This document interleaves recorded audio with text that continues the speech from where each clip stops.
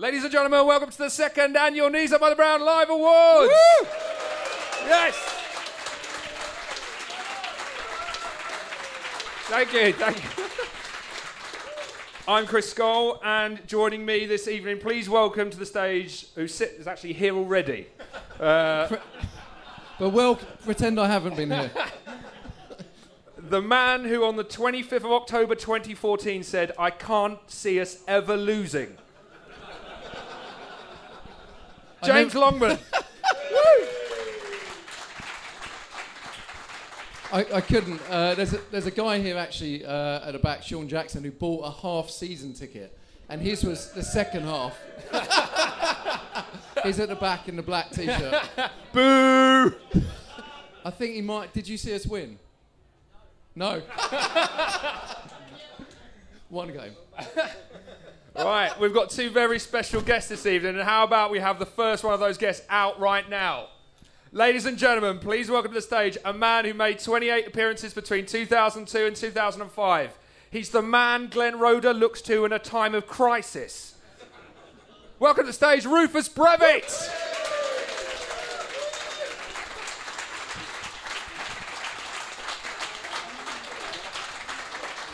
Rufus. Yeah, go for it. You've still got the dreads.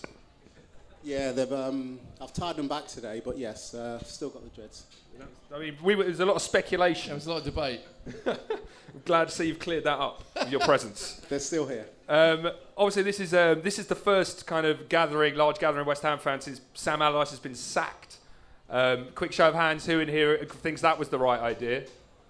Not sacked, his contract wasn't renewed. Oh, yeah, sorry. He's gone, whatever way you look at it. He also agreed that it shouldn't be renewed. That's not true, is it? Yeah. There's at no stage do you go, I'm glad this is happening. Rufus, what is your perspective? Do you think that was the right thing to do? Do you think West Ham might regret this decision? I mean, I've not seen much of West Ham, so I understand that the football weren't the best and things like that. And, you know, West Ham are known for playing good football, good attacking football. But only time will tell whether it's the right decision. And whoever comes in, we'll just have to wait and see. Yeah.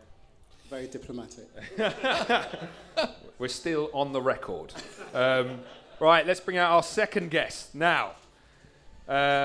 He became a cult hero in October 2004, saving a Frank Lampard penalty at Stamford Bridge. He went on to cement his reputation with his matchday programme column and activities in the nightclubs of Essex. Please welcome a man with 5 years' service to his name for West Ham, Jimmy Walker. A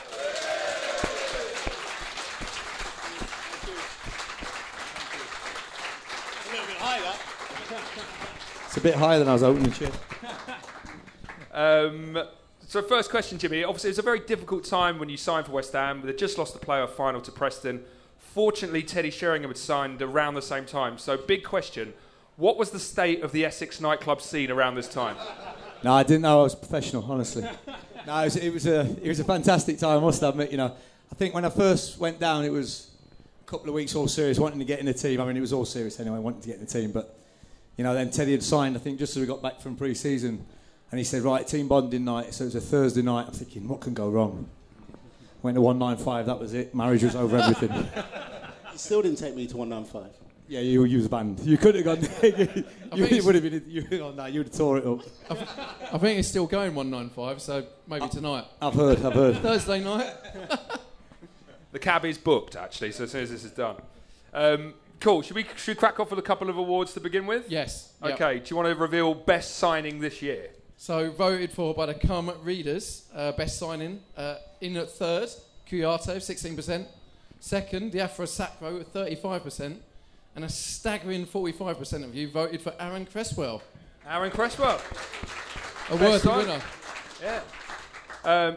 In terms of best signings, Rufus, when you signed for West Ham, you signed alongside Les Ferdinand and Lee Bowyer. But, I mean, there were some good players to bring in and support what was already a really good team, right? Yeah, it was a great team. As I said to you earlier, the team that got relegated is probably the best team on paper that has ever got relegated from the Premier League. The team was a joke, and we ended up going down. So, no, it was very disappointing times. Yeah, we'll get into that a bit later on. Shall we do worst signing now? Yes. Getting into the negative awards already. Yeah. In at third was surprising, I think, 7% Enner Valencia. In at second with 9% was Donnell Henry. And first with 63% was Zarate. Boo! A bad egg, as it's called by Joe Barton. Worst signings, gents. Any for you that stick out? I mean, Tarico, I imagine, was there around. Lionel Scaloni for me. Scaloni. I stick in my mouth when I say his name, bless him. I know Gary Breen didn't have the best of times. I've got good friends with Gary. I actually come down in his car, so he said, right, don't say it's mine. But the tyres will be good. Let's talk about Scaloni. In that FA Cup final, what happened? Do we have to? Yes. Still, honestly, still fresh in my mind. It hurts still now. I mean, it was one of them. Listen, he was a great lad as well, Lionel, and he was a good player, did a good job for us. But just let the ball go out or kick it somewhere like Rosehead or something. It was one of those. And look back, and the boy was devastated, like we all was, and you know, you learn from that. But then obviously it was a bit too late. Gerard had his Lazarus moment and come up from on a halfway line from the dead and put it in the bottom corner. But I mean, I think I have said a few times it was Pards' fault, because if he'd have played me, that was my game, tipping it round. So I'll blame Pards. I saved that. You've seen the DVD. I've seen that. Have you not got it? Have you not got it? Actually, Funny you should say that. This is a point we were just talking in there a second ago. So what was the story about the bus and your DVD? Nah, I mean, as I started, came in and there was Stevie Bywater and me vying for the first team shirt at the time, and Pards had said he's going to give Bywater the go start the season. I thought, I'm not having that.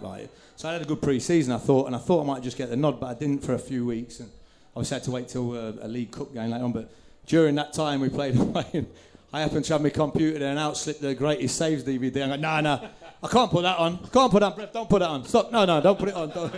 And he went, great, put it on. That's what you're missing, Pards. Any chance? Still didn't work. To be fair, there were some saves on there, mate. It was sad. Didn't catch me though, did I? It was more pain. So who made the Greatest Saves DVD? You made it yourself? No, I'm not that vain. I'm not that vain. It was.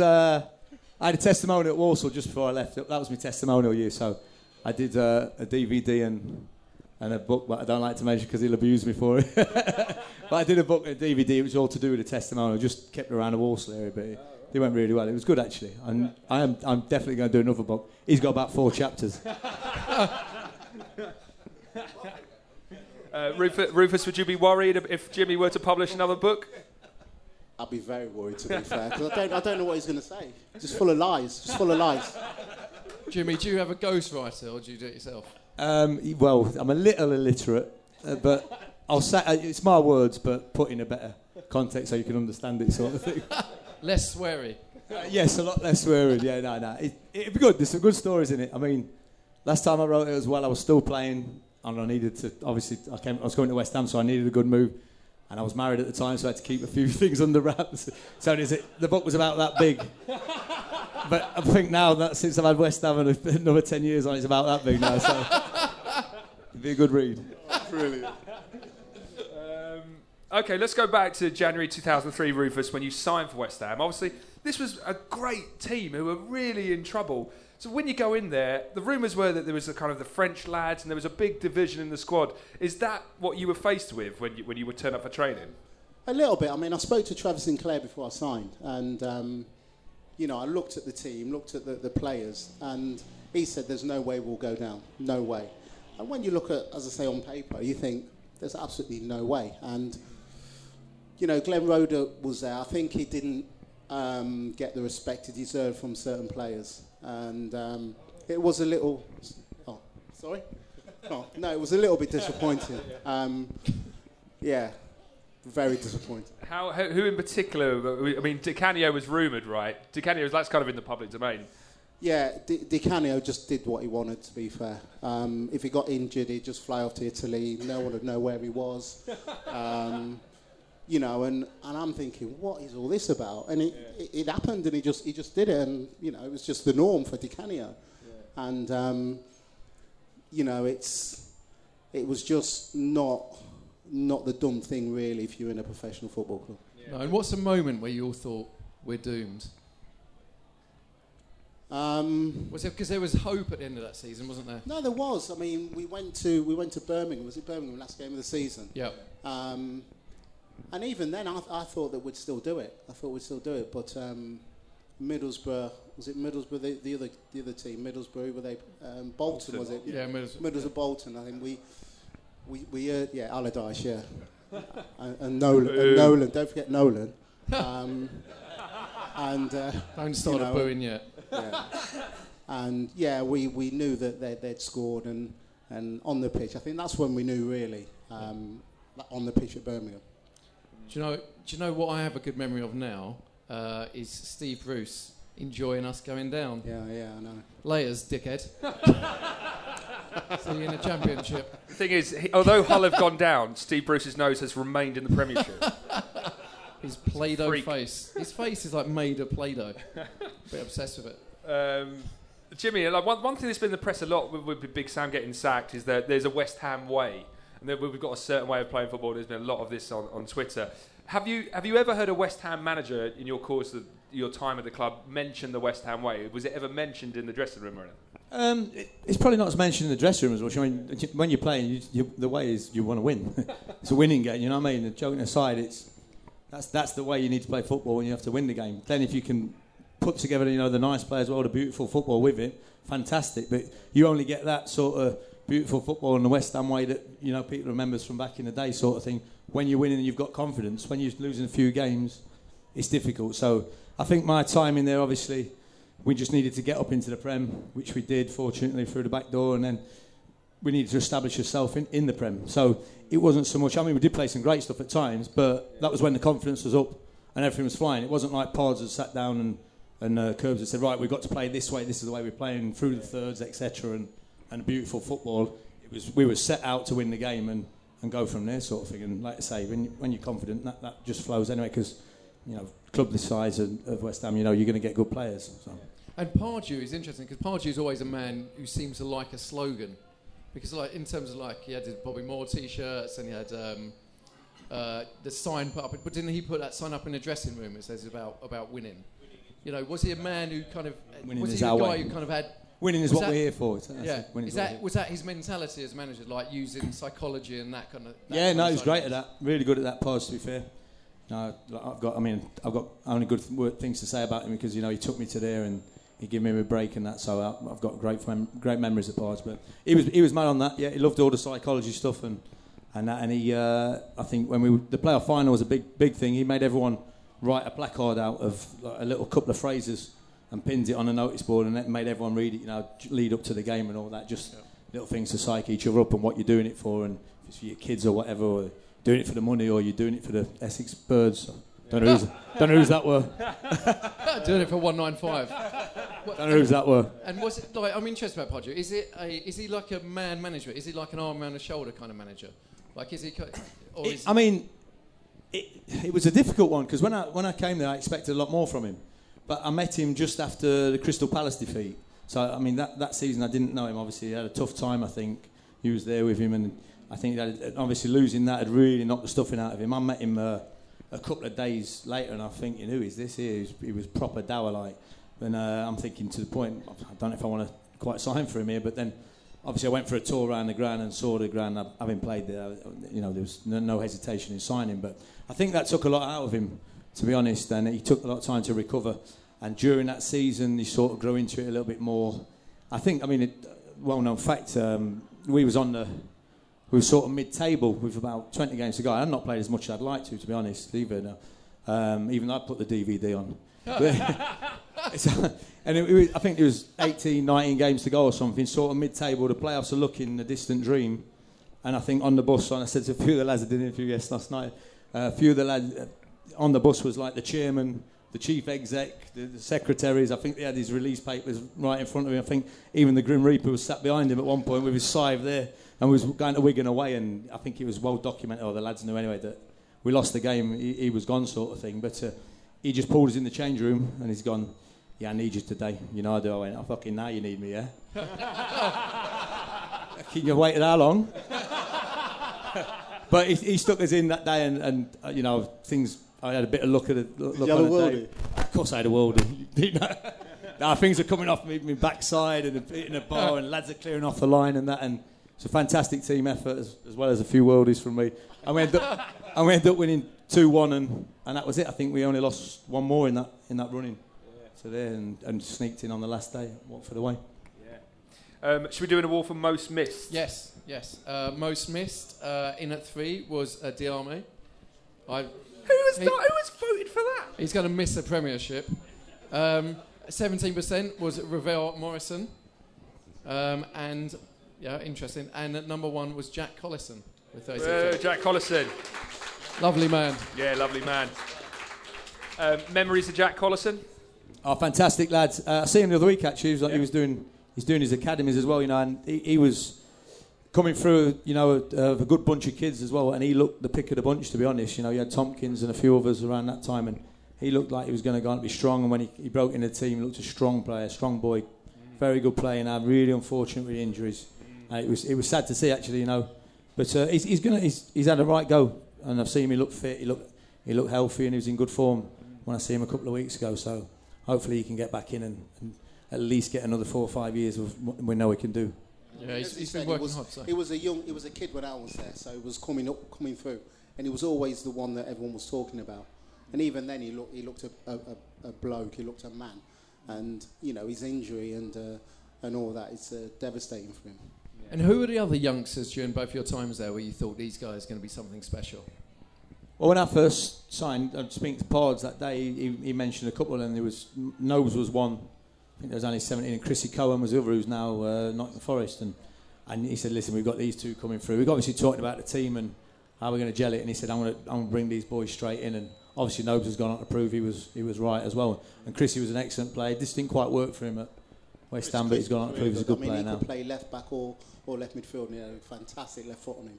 He was decent. I think he's captain Forest as well, isn't he? Yeah, so he's gone on and done really well.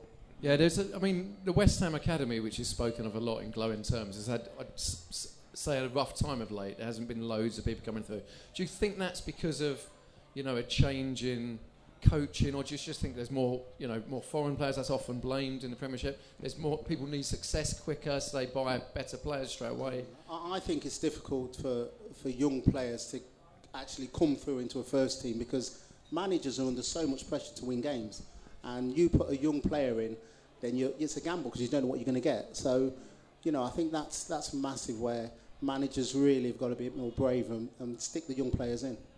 Well, we've obviously got Reece Burke, who's just broken through into the first team. We've got Reece Oxford, that everyone's spoken to, says the best player I've seen in a long time. So we've got, hopefully, some of those guys coming through. We hope there's a manager who will kind of nurture them and bring them through, because Sam's always accused of not being a guy who nurtures talent. Well, I think it's. I mean, you've got the under-21 league, and like it or not like it, it doesn't quite work for me either.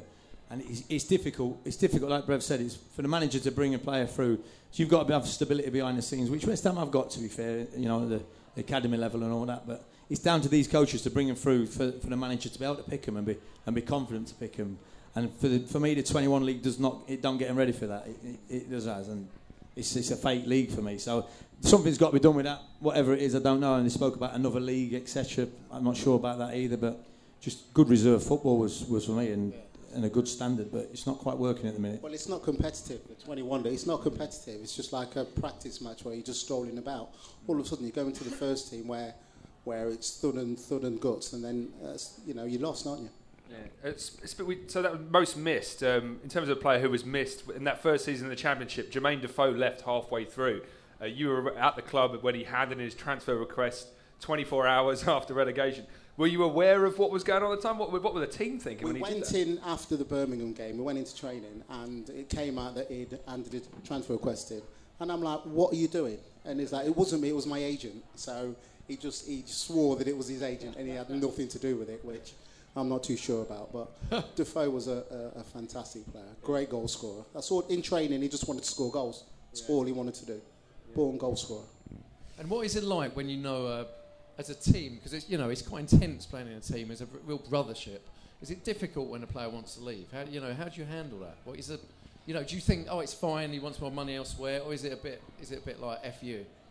I think it's a bit F you, to be fair. I think if you're at a team that you're all in it together, and you've got someone in the ranks who just wants to jump ship for whatever reason, it's not good, is it? I mean, there's ways to go about it as well, isn't there? You know, you can do it right. Everyone wants to better themselves. Everyone wants to do whatever they want and look after their family, however way of doing it. But there's ways to do it. And if I know, obviously, when we was in the change room or any change room I've been, it's sort of policed itself. And if someone stepped out of line, you'd have nailed them. I mean, there's some satisfaction, I think, with Diarme being relegated with Hull because he wanted to go to a top 4 team, and now they're definitely not. And he'll in the top get his 4. chance in the Championship next year, the wanker. So, it's funny from a fan's point of view. Yeah, a bit of lemon there. No more drink. From a fan's point of view, you always get that element, but it's difficult, isn't it? Because it's a business, and if you get a bigger offer from a bigger club, you know, there's part of you that's got to go, well, it's a business, you've got to accept it's a business, but there's always, from a fan's point of view, he's not very loyal. Yeah, I mean, it's a difficult one, isn't it? Because if someone walked into you at work and went, right, I've got you a job where you can treble your money and this perk and that perk and better things to do, you're going to be tempted by it, aren't you? So I think there is just ways to do it, and like you touched on with the agents, a lot of agents do my head in like this. Why a player will listen to an agent, I'll never know. You've got your own mind, you know what you're doing, just do the things the right way. And then fans, I think, they'll accept that. You do say that, but if someone came into McDonald's and said to Chris, we're going to offer you 3 times your salary... Going to make you head chef. He won't. No way. You're happy there. If the Chelsea podcast rung me up and said, I'd go, yeah, European football. Greatest disappointment. No, Rufus is I was just about to say when you mentioned the loyalty, I'm not too sure there is loyalty in football now. On both sides, because if a club wants to get rid of a player, then they're gone. So I think that definitely works both ways. I think it works both ways. And that's why I'm sad, and a lot of us sad that Carlton's officially gone today. Which Collison did in right way as well. He did a nice open letter to fans saying he's gone and it's time. I'd say it's time to move on. He'll be back in a couple of months, won't he? Yeah. Colton. Involved with Dorian. I looked up on Wikipedia how many goals he's got, and they'd put him down as West Ham twice. So someone had put it to 2000. Said literally when he was meant to have left, they've put him down again. But I love Carlton. What was Carlton like? Oh, he's a fantastic lad. Yeah, really good lad. Very good. He was a player. I mean, I'm not sure about. Did he get an England cap in the end? I'm not sure about that. He did, yeah. He got 7, did he? Yeah, everyone goes, yes, how many? He did. Take that back. Does That's a Rufus' sad shock indictment of tell the you? English game. I'm being honest. He still plays for England, I think. They don't know it. I didn't play with him, so I've got no comment. I mean, he's got some good ability. You just never knew what he was going to do. So he knew what he was going to do. He did not have a clue what he was going to do. So sometimes it worked well, sometimes not so good. Greatest disappointment next. Yes. Carlton leaving, probably. Great. 6% in the third was a style of football. In second place, defeat at West Brom in the FA Cup, which was a real kick in the balls because we were going to win it, weren't we? And then 61% was a post-Christmas slump in form. Boo. What can you account? I mean, we had a remarkable first half of the season, which Sean didn't see. And an awful second half of the season. So there's an element of people go, well, Sam, there's no excuses really because we won 3 in 21, I think it was. What can you kind of... It's a difficult one. I spoke about it last night, and it is a difficult one, And I think a lot of them games was really close, There's a lot of last-minute goals, which must have infuriated the team and the management and that. So you change a couple of them, you hang on to a couple of them, all of a sudden you say... players like to get on a bit of momentum, a bit of a roll, and that breeds the confidence. When you're low on the confidence, it's difficult. And I don't think it helps because, I think you could tell that Sam was going, for me. If you're sort of that high up and you're not backing him and you've got January window and you think, well, if you're backing the manager, you could bring a couple of players in now and really kick on and then have a right push by the time you move into the Olympic Stadium. But when they didn't do that, then I think your players are not stupid, managers are not stupid, they know. And it's sort of... No player would go out to not be bothered about the game. I think they was all behind him. What I spoke about, they all liked him, to be fair, as a manager. And it's just one of those that sort of, you lost a couple where you shouldn't, or, last minute goes, like I said, and you go down, and then, confidence is shot, and the manager's not the man to take you next year. You sort of go down a little bit, even if you don't want to. Yeah. So the politics of it all, because there's always quite a lot of politics that we talk about now, probably too much, but like, the chairman, we thought, probably didn't want Sam any longer from Christmas. So do you think the players know that, get that vibe and think, maybe it's time for us to move. Am I going to be here next season? Does it affect you as a player that much when a manager goes? I don't think it affects the players as much. It affects the management staff. And, all right, you're not going to say you've lost your focus, etc. and all that, but there's always that nagging feeling at the back of your mind that you're not wanted. And listen, I know everyone wants to feel wanted, especially footballers. They thrive in the environment, and managers are the same. If they're wanted and they're being backed by the chairman and the board behind them, it's a big thing for them. And I think you could tell, like you said, Christmas time onwards, you just knew he wasn't going to be there, because they would have backed him there and then. He'd have been the one to lead him to over the road there and gone on. But when he didn't, then it's difficult. I was going to ask Rufus about Trevor Brooking. Sorry. I was just going to say, what was the difference for you between Roda and Trevor Brooking? Trevor Brooking coming in and, of course, one of the greatest records of any West Ham manager. No, I like Glenn Roda. I really got on with him. I know there was a lot of people gave him a lot of stick and things like that, but I got on really well with him. He was a really good coach. A really good coach? Was that the thing? That was the rumour? That's the thing. He was a really good coach. I don't think he managed the big players really well, and I think that was his downfall really. But Trevor Brooking, isn't he? Absolute ledge. And it was fantastic. What was it, 2-3 games? Yeah. Brilliant. You loved him, didn't you? I always remember you saying how much you enjoyed working with him. Yeah, I loved it. Lads wanted him to get the job, didn't they? Yeah, we wanted him to, but he weren't having it. I don't think he wanted to ruin his reputation that he had at West Ham. That's what he did say. So. Yeah. I mean, that was a hell of a run of typical West Ham optimism towards the end of the season. Yeah. But we thought we could do it. But having Sir Trevor there was just a remarkable. Considering we were relegated, that was a brilliant time.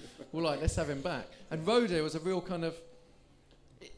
We all kind of sensed that he wasn't the manager that we wanted, or that the players wanted in a way. So, but a good coach. As I say, really, really good coach. And I think there were certain players that wouldn't listen to what he said and just did their own thing, which I don't think was acceptable. Let's do the award for most memorable match. In at number 3 with 26% was West Ham Everton in the FA Cup, potentially the last ever FA Cup at the Bowling Ground. I mean, that was a dreadful match. Other than the penalties, I think we can all agree.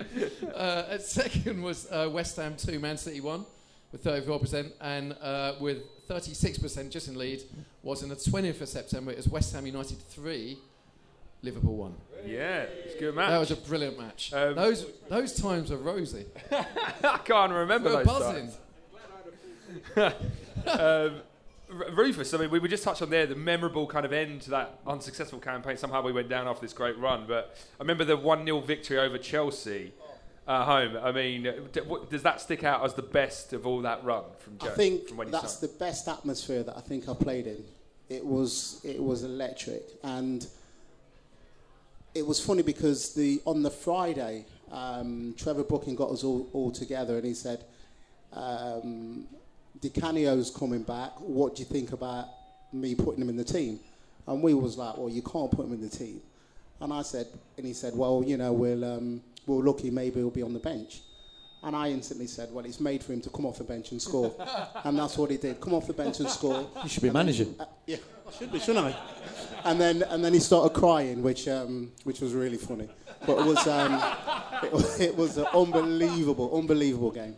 Unbelievable. What was he like off the pitch? I mean... Di Canio? Yeah, I mean... He's a loon, isn't he? It's crazy. It was funny because we were sat in the changing room and he had a book out. He had a bit like you. I think his was a little bit thicker. Just a little bit. And he was showing it me, and he had the paragraph where, when he pushed the referee and Winterburn got in his face, and that was a scared baby.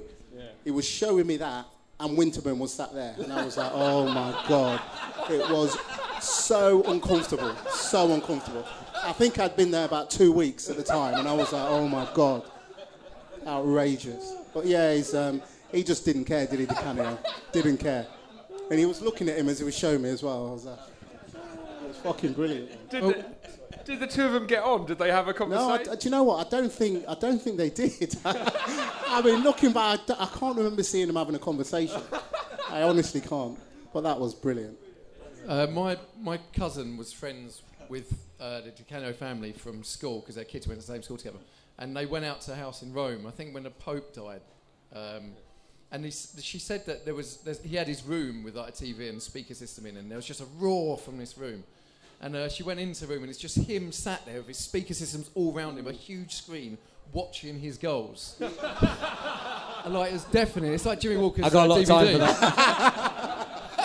If you'd been in there half an hour earlier, we'd have had Jimmy's DVD on.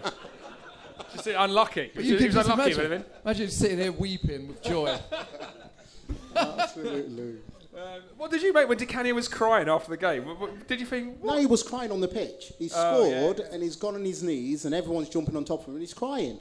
And I'm like, what are you doing? He's crying, and just that's him though, isn't it? He probably missed his flight home. Yeah, probably. Let's do the awful most improved player. Yeah, next. so very quickly on Di Canio. Right.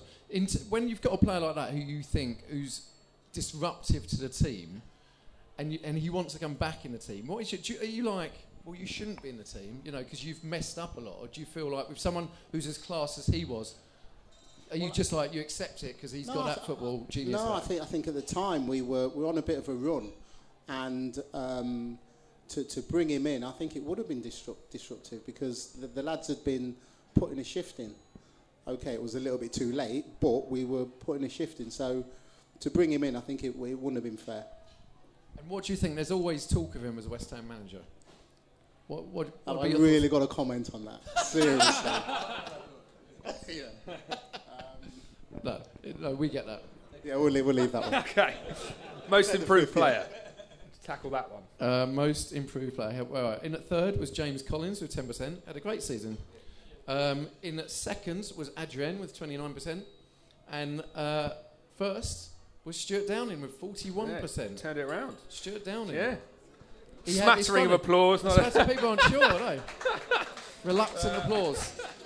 I loved Stuart Downing because although he's a confidence player, he really works hard. He might have, towards the second half of the season he didn't play very well. But he's working hard. Yeah. He's improved in his work rate. Yeah. Do goal of the season right off the bat now. So we get season. In a third was Sacco with his goal against Liverpool. Then Andy Carroll's goal against Swansea. And in one with a massive 61%, Enner Valencia versus Hull City on the 50th. Yeah, what a guy. As a beauty. Yeah. Speaking of absolute screamers, Rufus, Crew away. Who can forget that? Who can forget that goal? I don't think you saved that, Jimmy. I tipped that. Sorry, mate. I don't think you did. You did say before the game there, because I was on the bench. Do you remember? Yeah, of course I do. In the room before. I said, if you score, I'll come straight over to you. I went, I'll sit down and I'm all right. And he's lashed one in from about 40 yards. Like, I said that the night before, didn't I? In the change in the room, in the hotel. Yeah. What are your memories of that goal? I watch it every day. To be fair, it's on YouTube. It's actually on YouTube. You seen it? Have a look, kid. Have a look later. Have a look. Yeah. It just came out to me, and I just thought, why not? And I had a go. And I think a lot of people say it took a deflection, but I put dip on it, so it looks as though it got a deflection, but it didn't. But that dip. When you watch that goal back on YouTube, like you say, first man to run and congratulate you is Nigel Rio-Coker. Do you be pals? Yeah. Nigel's a good lad. I got on well with him. No, he's a good lad, Nigel. Can anyone remember him on MTV Cribs? That's the worst thing I've ever seen. I think I sort of watched it at home. I was sat on my settee just chilling out, and it's come on, just put the Cribs on, and I've seen that Nigel open the door with his American accent. Hi, I'm Nigel Rio-Coker. I mean, jaws, I couldn't quite reach the call quick enough. Oh, mate, it's the funniest thing I think I've ever seen. I was in the next morning at about 7 o'clock, waiting for him to open the door to come in. Hi. He seemed quite a serious man. Was he like that? He weren't the life and soul of the party. Put it that way. You weren't happy, was you? Because when they asked us to do it, they asked me to do it, and I said, yeah, no problems. He went, who's the funniest man like you was with in your time there?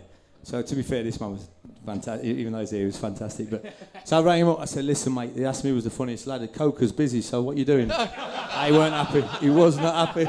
I could see the dreads going on the other side of the phone. Like the dreads were all over the place. In anger. Rio-Coker essentially when he cupped his ear after he scored that goal against Man U, wasn't it? That was a real low point in his career. He was a strange boy at times, Nigel, because he was 17 and 18 when I was there, and he had the world at his feet. He was a good player. Like he wasn't blessed with a load of ability. If he'd just stuck to what he was good at, was breaking the play up, them surging runs box to box. He was really good at that. But then he sort of got a bit carried away with himself. I feel the old lads tried to get hold of him, like myself and Teddy, and I think Brev had words, and we just said, listen, just keep your head down. Don't do these interviews. We see him doing more and more interviews and all that. I said, don't start doing all that. Just focus on your football. Within a year or so, you're captain of the side. You're going to be a great player. Yeah, he didn't listen. There was a time, I think I remember seeing him on, it wasn't MTV, but Sky Sports, and he was doing an interview and he was having his haircut. So he was in a barber's having his haircut. And I don't know why they interviewed him there, but he was, essentially goes, that was when, during Pardew, when it wasn't going very well towards the end of Pardew's reign, and he was going, well, one day people will know what's going on behind the scenes. So he was shifting responsibility for that bad time onto, I suspect, Pardew. He'd have been if he just kept his head down, listened to the old lads, and did what he was good at, he would have been a good player. Again, I think that's probably where the agent comes involved. You know, the agent's obviously told him how good he is and filling his head with a load of rubbish, and then he believes it. And then where is he? Is he in Toronto now? Is he playing in Toronto? He's in his crib. Oh, he's been sacked. He's in his crib. He's in his still at the barber shop. He's watching your DVD, I think. It says it's a timely moment to do worst player of the year, probably. I find this a bit hurtful, this one. It's not me. In at third was Matthew Jarvis at 19%. In at second was Ravel Morrison. That was my vote. And with 31% was Kevin Nolan as worst player of the year. Boo. I don't agree with that. I agree. I think Kevin Nolan's I'm going to stick up for Kevin here. He hasn't had a great season, but he's a brilliant captain. He's been, one day we'll think he's the best captain we've had, one of the best captains we've had. Can you hear that, Kevin? Appreciation. And he loves it. Everyone we speak to, so I get a little bit, get a bit emotional. I need a moment. Everyone we speak to within the club and outside the club just tells you how much it means to him playing football, how much he loves it. And everyone seems to absolutely love him as a captain and as a bloke. I mean, especially the bars around Essex. But he's brought me a few rounds as well, so I'm happy. I like him. But no, it does make a difference. You've got a good skipper in there. I go back to my time when Curbs came in and Lucas Neal was unbelievable. He's the best captain I've ever played for. A lot of people say that. He was fantastic. I mean, Curbs would come in and name the team. Obviously, he didn't have any say in that, but he'd name his team, say his few words, and then he'd go out the room and we'd wait for Lucas's speech. He was like flipping Braveheart every day. It was fantastic, honestly. Yeah, we just want to go out and I was like, come on! I mean, it's funny when you go back for our captains. He's like, I think Nolan's a brilliant captain. I think Lucas Neal was a brilliant captain. You know, there's been some fallow periods. I mean, Upson, probably Rio Coca. Yeah. I've grown with Upson. I mean, what makes a good captain? What effect does a good captain have on a team? Oh, it's massive, yeah. I think it's massive, especially off the pitch sort of thing. You talk about sort of self-policing the changing room, you know, and you talk about bad eggs and etc. When Lucas was there, and he had some experience as well with him in there, but the changing rooms run really well, and it kept everyone tight. And then on the pitch, I mean, he was another one. He wasn't blessed with the most ability, but he gave everything he had and left it all on the pitch and dragged others with him. You know, you could see that doing it. And he was a role model on the pitch and off it for the young lads, and dragged them along with him as well. I think a captain's got to lead by example. I think if you're on the pitch and you see your captain breaking his neck, running after a ball, tackling, I think it spurs you on. So I think you've got to lead by example. We just had in the award for worst player in terms of some of the worst players in West Ham's eyes. Robbie Savage was always thought of as a twat, and an eagle-eyed. I think I can't remember who it was. Someone emailed in and said that. Robbie Savage, the day we went down Birmingham away, Birmingham scored an equaliser, and I think Robbie Savage came up to you and said something. It was on West Ham. Neil Fairchild. And you essentially gave chase to Robbie Savage. So it was like... to Rufus! Let me tell you about this man. My proudest moment, I'm not going to lie. This man was the angriest man on the pitch of all time. I hated him with a passion.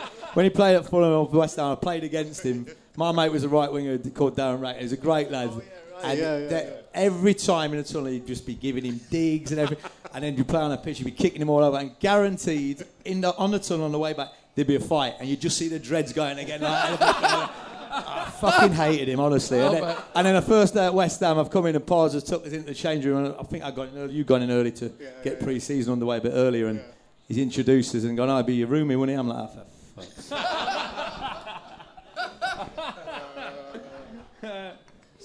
So we said a couple of weeks ago that you could exclusively reveal what Robbie Savage said. So what was your memory of that incident? I think it was Jeff Horsfield that scored. I was with him at Fulham as well, Jeff. So cheers for that.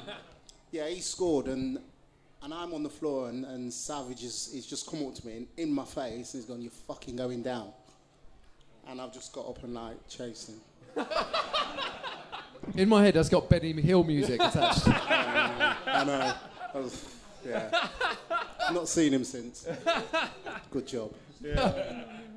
What a scumbag. Yeah. Now, do you remember that season? I think that was under Pards when Konchesky rammed. It kick-started our season. Konchesky rammed Savage into billboards right at the start. Was it right start match? And that really kick-started our season. After that, everyone was like, "Come on!"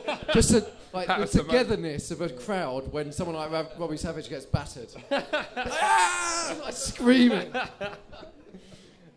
Let's have the award for Young Player of the Year, for which there is pretty much one nomination. We should talk about Repka as well. Yeah, we will do. We will do. Don't worry. I don't want to miss out on Repka. Rufus, have a little think about Repka. Right, Young Player of the Year. In at third was Elliot Lee, 2%, with his one sub-appearance. Did he come on one? Yeah. Reece Oxford was 4%, and obviously a breakthrough in the first team, and it's good to see Reece Burke, 92%. Reece Burke, what season. The Academy. As James rightly mentioned there, Thomas Repka. I think he was in both your spells there. I mean, he's got a chapter in the book as well. It's literally should just be Thomas Repka. Discuss. Over to you. Question. He's scary bloke. I mean, I played against him. He's scary. I played against him when I was at Fulham, and he actually got sent off for literally nothing. And I'm looking at him, and he's walking off, and his eyes, I'm thinking, this geezer's not normal. and then when I signed for West Ham, nicest bloke in the world. Off the pitch, nicest bloke in the world. On it, turns into a raving lunatic. It was great. My memory of him, I must admit, is because he used to have the Lamborghini. Oh, yeah. And he'd come in, and it was like Back to the Future, because it had come out and he'd had about 40 fags on the way in, and the smoke had just come out. And he'd get out in his training kit like that. Morning, Jimmy, morning. Just go and train, get straight back in his car, you just see the smoke building again. Oh, wait, Back to the Future. Someone not crash that Lamborghini? Did someone not crash it? Drove it into a wall? Can I remember that? Was that before you? It was fixed then. Yeah, someone was cleaning his car, and obviously the gears are mad on them Lamborghinis.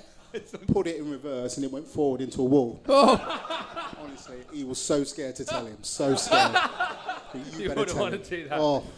Because he got the 2 yellows, didn't he, for dissent? Yeah, he got sent off. I remember that. He got 1 yellow and then kept going at the ref.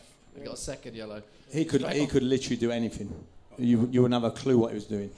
Loose cannon he's under the Bible under him. But then he cried, didn't he, when he left on his final match? It was really emotional. Yeah. He was good. That season we got promoted, he was excellent. He was fantastic. Yeah. Good. So when we announced that you were coming on this podcast, Rufus, a few people got in touch with stories. We had one guy on the forum, Ryan RC in particular, said, "Yes, Rufus, that'll be great, but I can't come tonight because I've got exams." On the topic of Rufus Brevitt, a friend of mine went to Warwick University about 4 years ago, and there were protests there. I guess it was about the rise in tuition fees. They were using the Warwick Facebook page to organise a protest, and all of a sudden, Rufus Brevitt turns up on the page and says something along the lines of, "All you students need to get a life and get a job." That wasn't me. That was not me. 1,000,000%. 100% that worked. Was that you? No. I might have been me doing it in your name. That weren't me. No, nothing to do with me. That one. Nothing to do with me. I mean, but I would admit to what that. About if that wasn't necessarily you? The sentiment at all? Do you feel students need to go and get a life and get jobs? No, not at all. Not at all. I think students work really hard. I'm really disappointed. I just love how you trolling the Warwick Uni website. What's love that. Is that serious? What's Is that Rufus true, up to that? these Is that days? true? Someone said that. Wow. Someone said that. No. I'm gutted about Podcast is over. that. Everyone out. Thanks a lot, Rufus. Okay, so we thought we'd just have a little section around like previous teammates that you've had. Just your thoughts on these people. Firstly, Bobby Zamora. West Ham fans, obviously, big love for Bobby Zamora. What was he like around the place? He was good, Bobby. I think I don't think he's ever been fit though, Bobby, is he? He was always injured at West Ham. He was injured at KUMB. If he'd had a full run, full season, Yeah, I think he was a great player. Yeah. But he was a great lad as well. When he was bubbly, he was always lively. Yeah. Top boy. Yeah. And in terms of the Essex nightclub scene, one man I saw, Anton Ferdinand in particular, seemed to enjoy it. Is that the case? I never went out, so you. No, me neither. Again, this is a mixture we had when I first got there. Was fantastic. You had some experienced boys, you had the young boys, you had Bobby in the middle, and you had Brev and that. But Anton was a fantastic lad. Love him to bits. He was great. You know, if you kept him, it was great centre half when I was playing because I could keep him in check and that. I sort of remember he scored last game of the season. We needed to win it at Watford to get into the playoffs, and he scored down the bottom end after about 20 minutes, and he's done a mad run all the way past me to the fan. I think I give him a cup on the head and went, right, forget that. You start heading the ball, do your job. That was a bonus. But he was a great lad, and he was a good player, to be fair, at the time. I thought he'd gone and probably do a little bit better than he has. I mean, he's done okay, but... How about Marlon Harewood? Big Marlon. Marlon, I mean, again, he was a great lad, real good lad. The best thing Marlon had, and if I was a manager, I would have brought him on with 5 minutes to go every game if he was winning, and just give him the ball and stand in the corner flag. Because literally no one could... He was the strongest man ever. You just couldn't get round. It was ridiculous. Give it Marlon. Kill the game. Yeah, his neck and head kind of blended into one, didn't it? Just one big ball of muscle. Did he get much stick for missing the sitter in the FA Cup final when he was coming down with cramp, I think, at the time, and he had that chance? Was there much talk of that? No, it would have been a bit harsh, that one, wouldn't it? But listen, there's always things you'd talk about in games and discuss in games after the event, but you know, no one means to miss it. They'd love to have scored. You'd never heard the last of that either. So he would have loved that. Did you hammer him behind his back though? Of course I did. Okay. I think at the party of the night I might have hammered him anyway, if I'm being honest. Shall we have the Hackett of the Year award? Hackett of the Year. Should we explain what the Hackett Award is? Do you want to explain what the Hackett Yes, the Hackett of the Year is Keith Hackett, a very popular character amongst West Ham fans. A referee who sent off Tony Gale when we lost to Nottingham Forest in the semi-final a few years back. So every year we have a Hackett of the Year. So this is usually the most... this is everyone's favourite. But in at third was Kevin Kilbane for reporting West Ham for some allegedly inappropriate chance against Harry Kane. In at two was referee John Moss, who gave Spurs a 93rd minute penalty. That's 24%. In fact, that should never have been allowed, that goal. Fact. And in at one was an actual serious one, is the thieves who stole Kenny Brown's medals. Yeah. And they're here tonight to accept...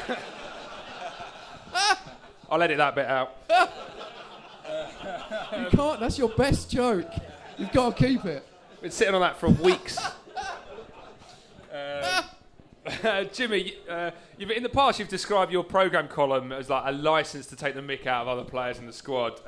For me, I remember there was a column about Mascherano, and he started it, and he got lost on the way to training, and like essentially lost in Chadwell Heath, this famous Argentinian player who's gone on to win the Champions League, lost around there. Any columns that in particular that stand out for you? This is like you say, that was a licence. I mean, I think I was injured at the time, so it was a long year, and it did keep me going a little bit, I must admit. But in the end, it was hard to get any info because as soon as I walked in a room, the lads would be going shh. Everyone was wearing like normal jeans and normal t-shirt. When Johnny Pansel signed, it was a godsend. I had about 6 months. He kept coming in these African garbs, and I was like, "Oh, thanks, John." The only person who really took the hump with it was Kieran Dyer on one, and it was quite friendly banter. I just called him a Bugsy Malone suit he had on, and that was it. He'd never forgive me. Still not forgive me now. How was Kieran Dyer? Could have said a lot worse as well. Was he a nice bloke, Kieran Dyer? Kieran was he was a nice fella. I think that was sort of the time I was sort of leaving the club. I know that was my last year sort of thing, and So I didn't really have a loads to do with Kieran, but he was. Well, he was nobody's is. No, I tried not to anyway. You'd love Alex's song. Have you seen the outfits he wears? Yeah, I must admit, I went in and watched the goalies train a couple of times this year. Our goalie coach invited us down and I had a little look at it. Nice to see. It was great to go back there and that, but he did walk in some suit I've never seen. And I see the thing on Twitter the other day, proper three-piece and that when he going in, and just on the morning, he looked fantastic, to be fair. But when I was in there, he was the same, and he had some. I can't even describe what it was like. It was some proper garms. And For training? For training, mate. Decent. And the lads went, he comes in something like this every day. Decent. He's definitely got someone after, hasn't he? And do you still speak to... I mean, you go back to West Ham to train and watch training every now and again. Do you still have a good relationship with the club and go back? Yeah, fantastic. I mean, that was the best thing about the club for me was my first few years. It was, I was at Walsall, which was a family club but little. And then I come to West Ham and I think, it's going to be big, in a big wide world in the smoke and that. But it was such a friendly club for the size of it. It was fantastic. And everyone from the sort of the lads who parked the cars, etc., and the stewards and everyone around the ground was fantastic. And it just made you want to play and play even better, I think, really, and give everything you can, with the fans being fantastic. And that it was a great atmosphere around the club at the time. And sort of towards the end of my, the fourth and fifth year, it was going the wrong way a little bit. The Italians had come in and that, and it was losing that a little bit. But so when I went back in, I didn't go back for a little while, and then when I went back in, it sort of regained it. There was a few old faces in there. The kit man was there, and Shirley, who helps the chef and keeps putting the rogue hairs in. Are you sure rogue hairs? I went on the top as well. I don't think it was from up the top either. And Rufus, what is it like when you first signed for West Ham? What is it like actually? Being a West Ham player. Yeah. Like, I know because you're not a fan growing up, but when you first experienced West Ham going into that ground and playing in front of that crowd, what is it like? It's unbelievable. As I say, I played there. The season I signed, I played there with Fulham, and it's 35,000 people there, and thinking about it now, the hairs on the back of your neck stick up because the fans are fantastic. It's a fantastic stadium, and. I can just go back to obviously playing at Fulham and QPR, and then West Ham is it's a proper football club, isn't it? It's proper football club. No, it is. I was only there, I think I was only there 2.5 years, the season we got relegated. The team that I played in was really good, fantastic, and I say the stadium is brilliant, and I'm sure, the fans that have bought up at that stadium would be sad to be moving here. Yeah. We'll talk about that more in a sec. What, as an away player, what's it like playing at West Ham? It can be very intimidating, to be fair, because, it's very loud and as I say, it's very intimidating, but it's a great place to play. Whether you're home or away, it's a fantastic stadium to play football. I think the fans know the football as well, don't they? There's no... You can't hide. You can't kid them on. If you're giving your best, they're with you, sort of thing. And likewise, I played there for the other teams, and if you've done well, sort of thing, then they're good to you as well. If you're an away player, even. Yeah. So. I should say, actually, one of my first memories of you, Rufus, was at Upton Park and a tangle with last year's podcast guest Martin Allen. In which I think... He got sent off, didn't he? Did you both get sent off? He got sent off and you didn't. Yeah, he got sent off. You got someone sent off? He always reminds me of it as well, but yeah, he got sent off. I think he booted me off the ball. It's not like him, is it? Yeah, he got sent off. Cool, we're going to have 4 questions now from the audience on the record. We'll do more questions afterwards, off the record. Does anyone have a question for Rufus or Jimmy on the record? Here we go. I don't like to talk about that. Carry on. World is safe.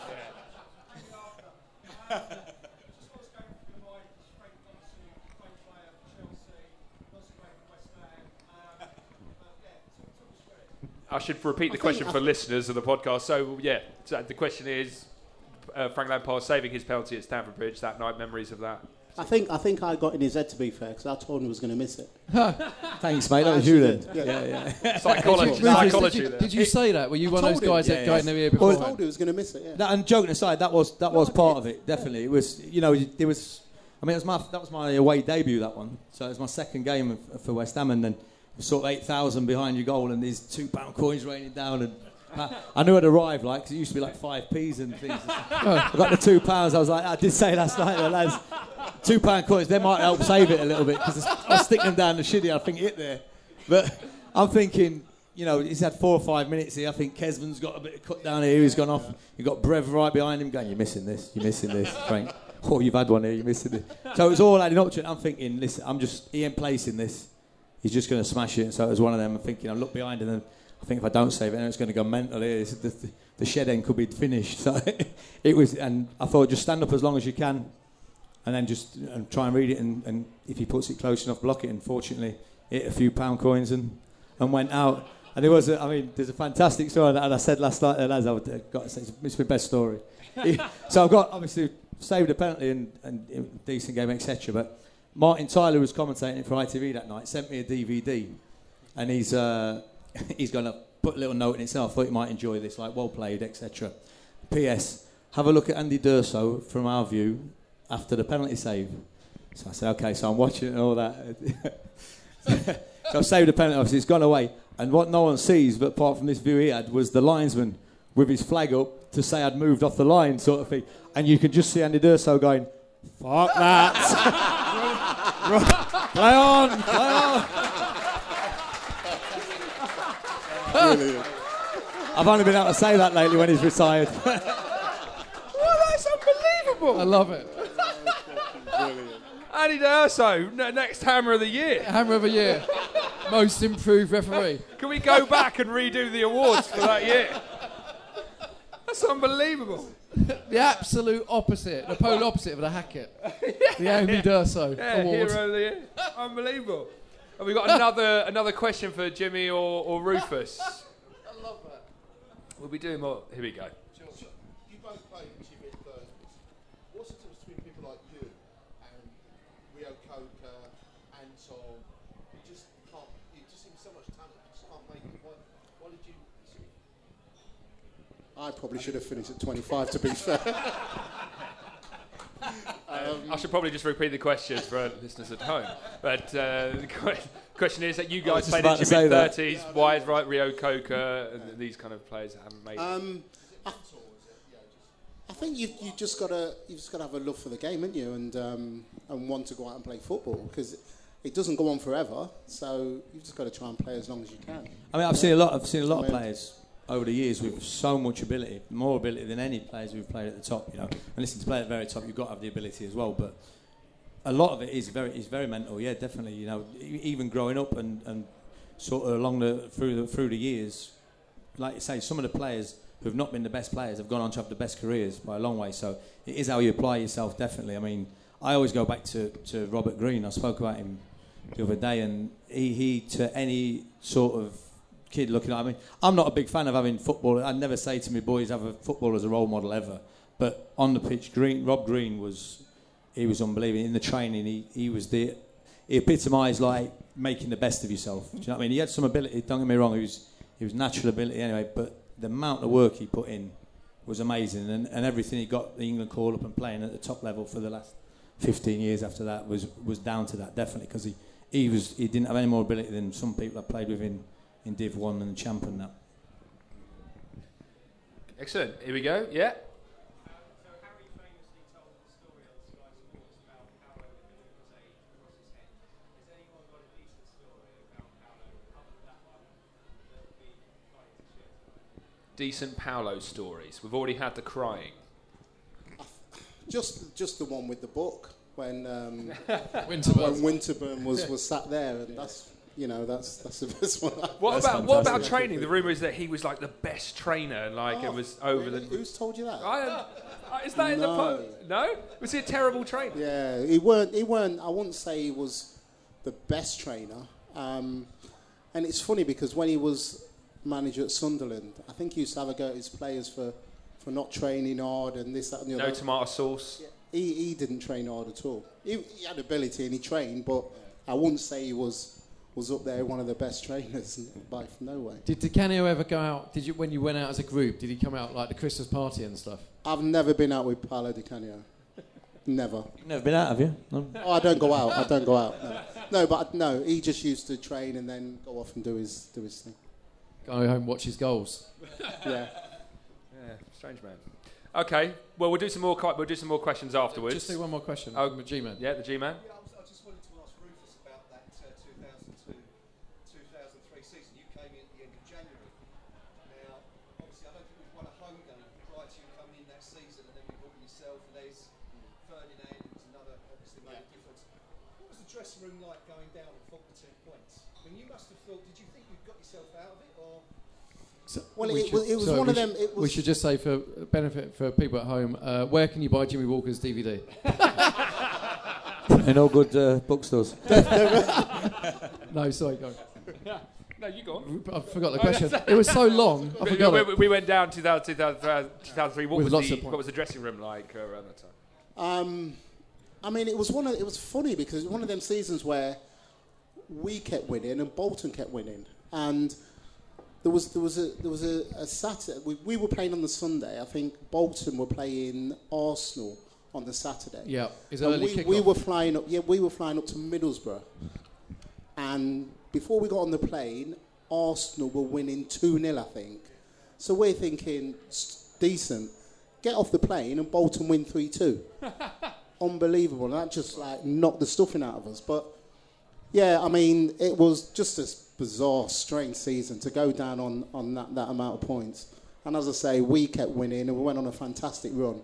And Bolton just kept winning as well. So We were top 6, I think, for the second half of the season in the form. Yeah. It was unbelievable.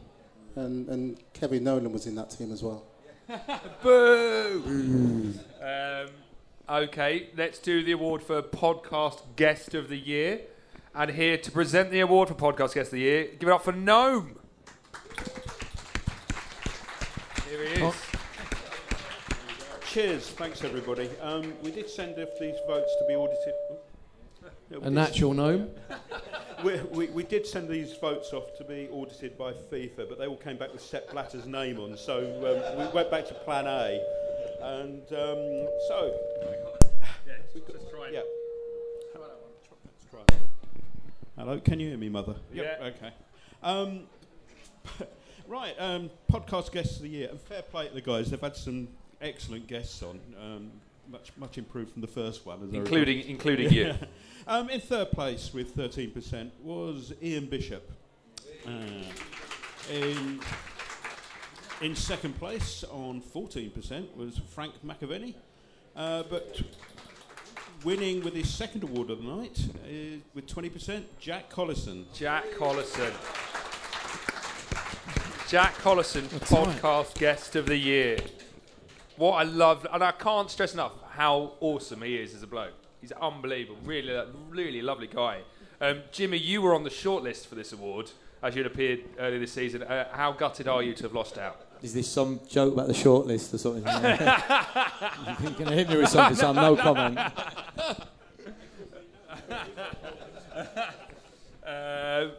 And Rufus, you'll be eligible for this award next year, so fingers crossed, you know. I won't know my breath. Okay, it's time for the big one now. The KUMB.com Player of the Year, and here to present the award, the G-Unit himself, Graham Howlett, the boss. Darth Vader. Mrs. Doubtfire. Thank you.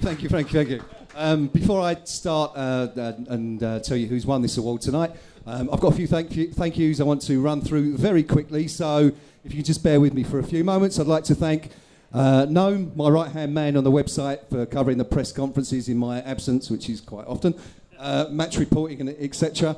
The forum moderating team, Chalks, Rio, who's over here tonight, Romford, Sicknote, Pistol Hammer, Bonehead, and all the other guys for the 15 years of assistance they've put in to keep things orderly on the forum. And I'd like to thank all the contributors for their articles. Matt's over there somewhere.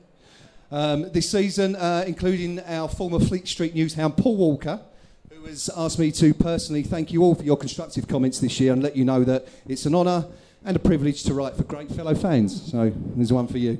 I'd like to thank these guys here, James and Chris, for the podcast all year.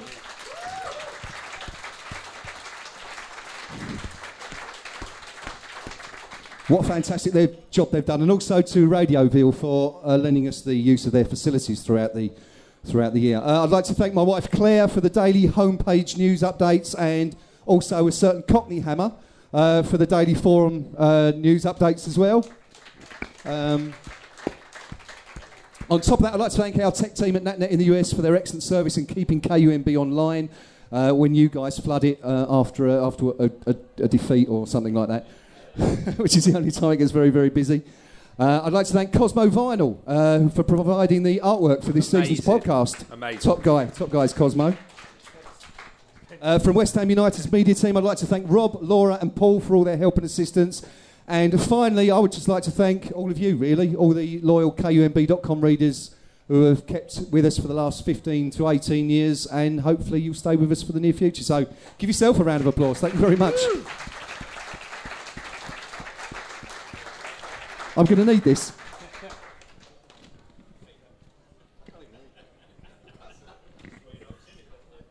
The eyes aren't what they used to be. Okay, so this is the big one, the KUMB Player of the Year as voted for by you, the readers of KUMB.com. And that's the podcast Guest of the Year, so we won't be needing that one.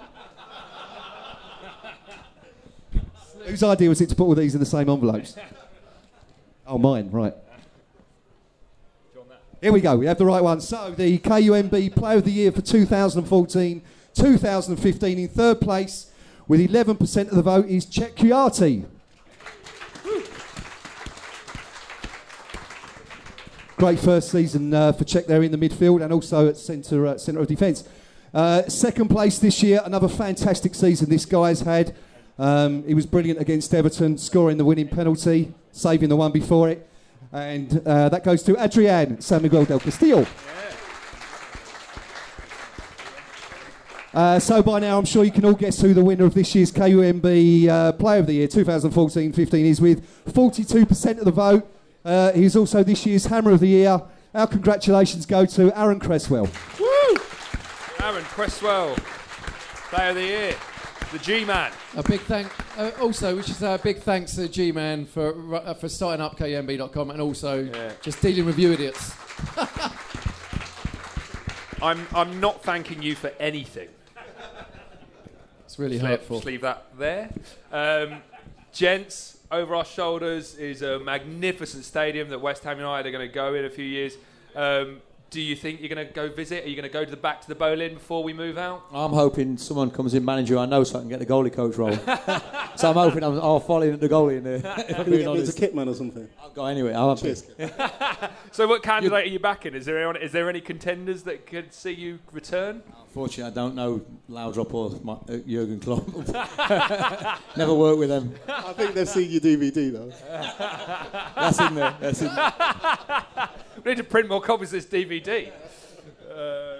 like on the way out there'll be a little stall that Jimmy's set up with copies of it. $5 a But they should have gone in the loft, shouldn't I? Got it. Should have bought some, man. So yeah, predictions for West Ham. Who do you think will end up in charge? I mentioned that I'd like to see Laudrup. I don't know why. It just feels a nice fit for me. I don't know if anyone agrees. But Michael Lynn, is he? Everybody has it behind the balls. I don't know. It Big just feels fan like of a the nice podcast, fit. You know, he Laudrup. plays a good brand of football, I think, and he sort of knows his. Well, obviously knows his football. He's a great player as well. Takes the manager. I think he might be the man to take forward. Yeah. I think there's going to be a few, isn't there? I mean, Klopp, as he said, Laudrup. You know, I don't know. I think you've got to be aiming for the sort of them top type of managers. You know, there's no point getting rid of Sam and bringing in someone and saying you've got to go, you know, high and give them the backing and take into the stadium on a high, you know, and then who knows from there with 60,000 in that magnificent stadium over there. So because there's only one way it should go from now. G-Man, who won the poll for best manager? Is it still going? Bielsa's winning. Bielsa. Klopp second. Listen to us. Roda third. No, Klopp second. What? Roda third. Di Canio Roda team up. Bring back the good days. Yeah. Amazing. Okay. Jimmy Walker, thank you very much for joining us. Very welcome. Give it up for Jimmy Walker. Also, big round of applause for Rufus Brevitt. Big round of applause for Andy D'Urso. Who knew? Who knew? Woo! James Longman. Pleasure. And from Chris myself, yeah. And most of all, thank you so much for listening. This is why it's all worth it, and we love doing it. It's great to have insight. It's great to have nights like this, and nights like this fund the podcast for the next year. Yeah. We've got Russell Brand coming on in a few weeks, hopefully. Yeah, and we're gonna have potentially bigger guests than that. Bigger guests. So We should have a big guest fingers very crossed. soon. But for this season in particular, thank you very much for listening. Thank you very much for being here tonight. And we'll see you after the summer in 2 weeks. Yeah, European tour. I see you live from Good night from the Kazakhstan. cow. Good night from the cow. Coming your way.